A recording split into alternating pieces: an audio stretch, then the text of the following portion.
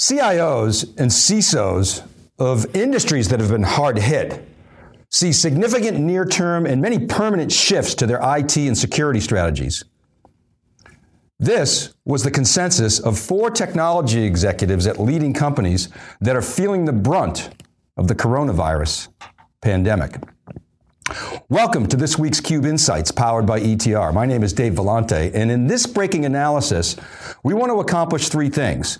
First, we want to tap into a new piece of research from ETR. It involves an intimate focus group-like setup via an open discussion with leading technology executives. We interviewed Eric Bradley, the managing director of ETR's Venn program, and we'll bring him into this discussion. The next thing we want to do is we want to drill in to the various sector commentaries from the 4 leaders. Third, we're going to comment on our take, try to add some color, and then share with you some of the specific vendor commentary that was called out by the executives. Let's start by looking at what ETR Venn is. ETR Venn is a roundtable discussion. It applies a tried and true methodology similar to a focus group or in-depth interviews, what we sometimes in the research business call IDIs. ETR invites execs in from its community to participate in a private but open conversation. ETR clients get to listen in. The names of the execs and their companies are transparent, but the Cube is only allowed to refer to them generically, as shown on this slide. Now, we can validate these participants. They are legit CIOs and CISOs, some at very well-known firms. Now, what I want to do is summarize the CIO and CISO sentiment from this Venn discussion. The overall budget impact for these 4 organizations is very, very severe. Essentially, large projects are being put on hold, although digital transformation initiatives remain a priority. There were really 4 significant areas of emphasis that were cited by these execs. Cloud first. On-prem is losing out to cloud, SaaS, and of course, remote access solutions. In fact, the best comment on the panel was, as a service is saving our SaaS. Traditional networking is shifting to SD-WAN, especially rigid MPLS networks. Securing endpoints and zero trust solutions are the winners, and there are a number of vendors rising to the occasion that will talk about it. Let's hear how Eric Bradley of ETR summarizes the Venn. To summarize, what we're seeing here was the real winners and losers are clear. Not everyone was prepared to have a work from home strategy. Not everyone was prepared to send their workers out. Their VPN didn't have enough bandwidth. So there was a real quick uptick in spending, but longer term, we're starting to see that these changes will become more permanent. So the real winners and losers right now, we're going to see on the loser side, traditional networking. The MPLS networking is in a lot of trouble, according to all the data and the commentary that we're seeing. It's expensive. It's difficult to ramp up bandwidth as quickly as you need, and it doesn't support remote. Okay, what I want to do now is I want to take a look at some of the verbatim comments, and I'll read them from this slide.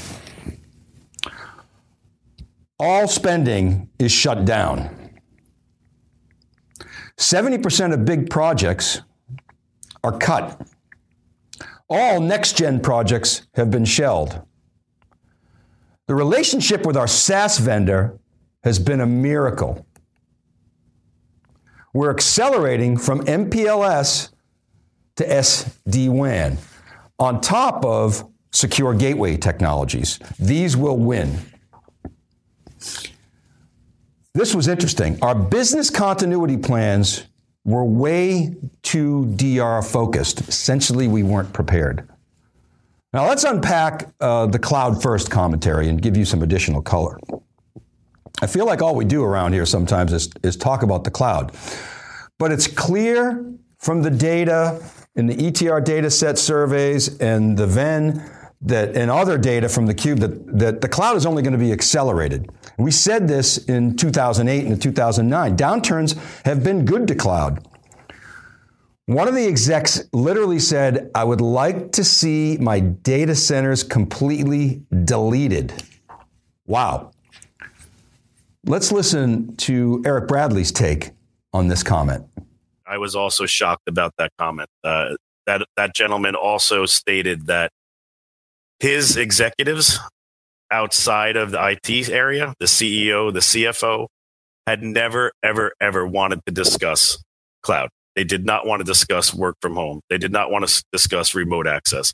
He said that conversation has changed immediately. So we've been talking a lot about those aspects of people and process and technology that might be permanent post-COVID. And clearly, you see C-level execs as having a bit of an awakening for things like cloud and work from home. Not that they didn't see them before, but these things are going to accelerate in our view. I want to spend a minute talking about networks, SaaS, and bring cloud again into the discussion. I got to say, the panel members really trashed MPLS networks in a big way. Let me explain. MPLS stands for multi-protocol label switching. You find this type of infrastructure in big telecom networks, and it's there to route traffic. MPLS is used to create dedicated and essentially reliable connections. It enables things like VPNs, quality of service management, traffic engineering or shaping. But while MPLS is definitely cheaper than T1, it's more expensive than Ethernet. Now, it came into prominence well before the cloud, and these execs see it as outdated and inflexible. And this is where SD-WAN comes into play, software-defined wide area networks. They're gaining popularity, especially with the SaaSification of applications and, of course, the general trend toward cloud.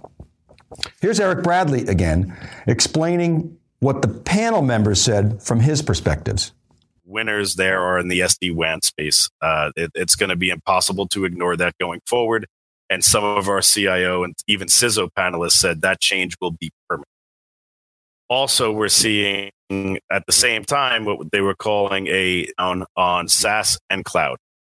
Now, we know these trends obviously were already happening, but they're being exacerbated. They're happening even more quickly and more strong. And I don't see that changing anytime soon. That, of course, is at the expense of data centers, whether it be your own or hosted, which has huge ramifications on on-prem hardware, even the firewall providers. And it really seems as if as networking refresh starts to come up, and it's coming up with a lot of large enterprises, when your network refresh comes up, people are going to do an RFP for SD-WAN. They are sick and tired of paying MPLS network vendors, and they really want to look at something else. That was even prior to this situation. Now what we're hearing is this is a permanent change. I particularly had one person say, I wanted to find this quote real quickly if I can, but basically they were saying that from a permanency perspective, the freedom from MPLS will reduce our network spend by over half while more than doubling or tripling our bandwidth. Now, the challenge, of course, is customers have multiple MPLS contracts with several different vendors, and often they just rubber stamp the renewal.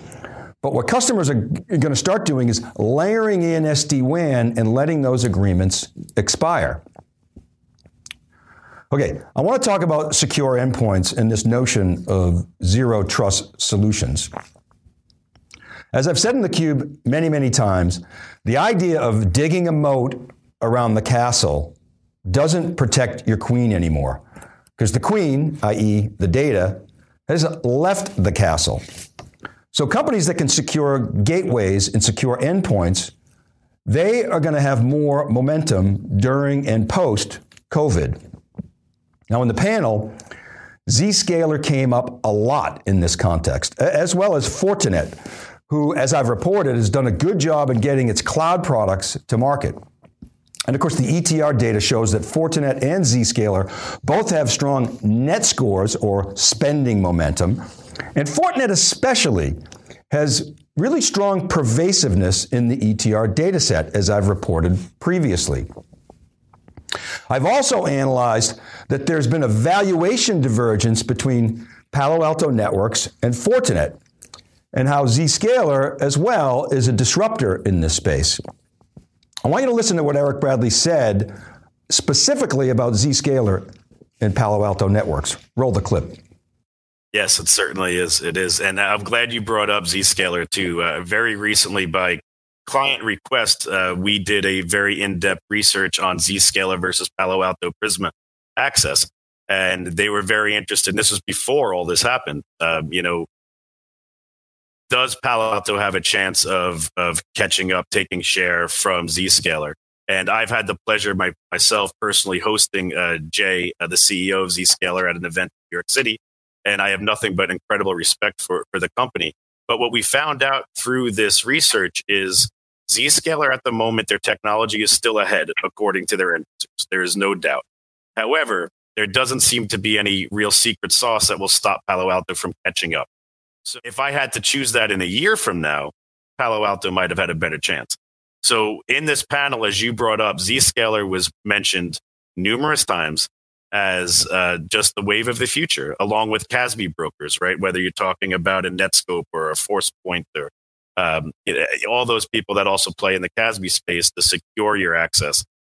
Zero trust is no longer a marketing hype term. It is real, and it is becoming more real by the week. Now, I personally agree with Eric that Palo Alto is definitely going to be in the mix. Customers that we've talked to, they want to work with Palo Alto Networks, but there's a sea change going on, and it's being driven by SaaS and cloud, and now accelerating because of COVID. Of course, the trend to remote workers is, we think, here to stay. Now, I want to end by talking about some specific vendor mentions in addition to the ones we've talked about already. And this chart shows some of the vendors and their logos that were called out as either being really, really helpful during this pandemic or super important to the CIOs and CISOs.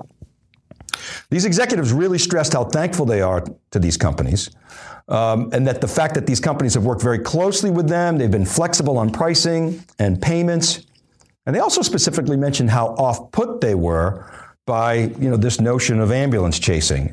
For example, trials that required them to make some kind of commitment or swipe a credit card. They just don't have time for that right now, and they don't have the patience for it.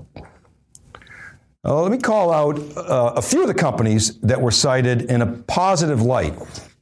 Look, Microsoft is all over the ETR data set in so many sectors. Microsoft Teams, security solutions, cloud really came up a lot on this event. IBM was mentioned as being a great partner, as was Oracle many, many times. We talked about Fortinet and Zscaler already. Cisco was called out as a strategic vendor. It was very helpful both in networking and with Cisco Teams for collaboration. CrowdStrike came up a number of times from CISOs, as did Trend Micro, and Carbon Black got a mention. That's the VMware acquisition in security. Of course, Mobile Iron, that makes sense as well because they're securing and managing remote worker devices. Now, finally, interestingly, Salesforce was brought up many times as a critical vendor. One exec said that before coronavirus, multiple workers could share a Salesforce license by, sharing passwords. But with the spike in work from home, they had to purchase more licenses. Now, one last thing that I want to bring up is startups. I got this question the other day from a client who said, how will startups fare? And you might think that in this climate, especially among 4 hard-hit customers, that they might be risk-averse as it pertains to using startups. One CIO, however, said the following, paraphrasing. You always hear about the guy that says, we'll pick 3 companies in the upper right-hand corner of the Gartner Magic Quadrant. We'll test them out. And this CISO said that one of the things that he's always done is pick 2 from the upper right and 1 from the lower left, one of the emerging techs, and he gives them a shot. Let's listen to how Eric Bradley describes this dynamic. Roll the clip.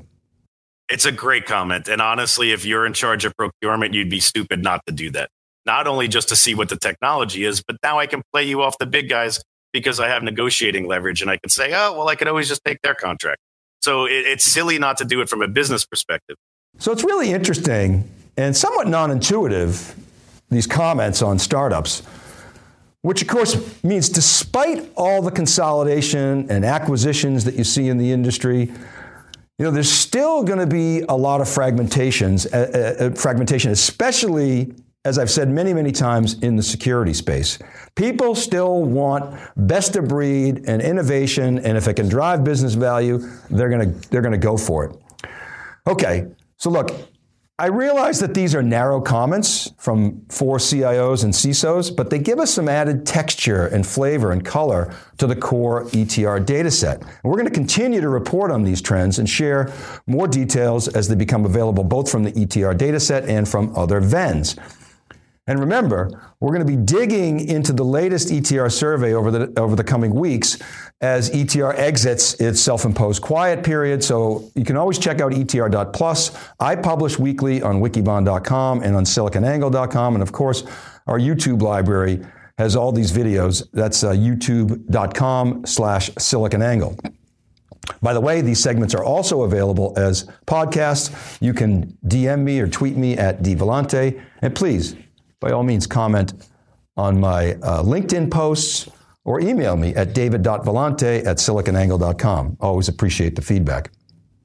Thanks for watching, everybody. This is Breaking Analysis, brought to you by theCUBE, powered by ETR.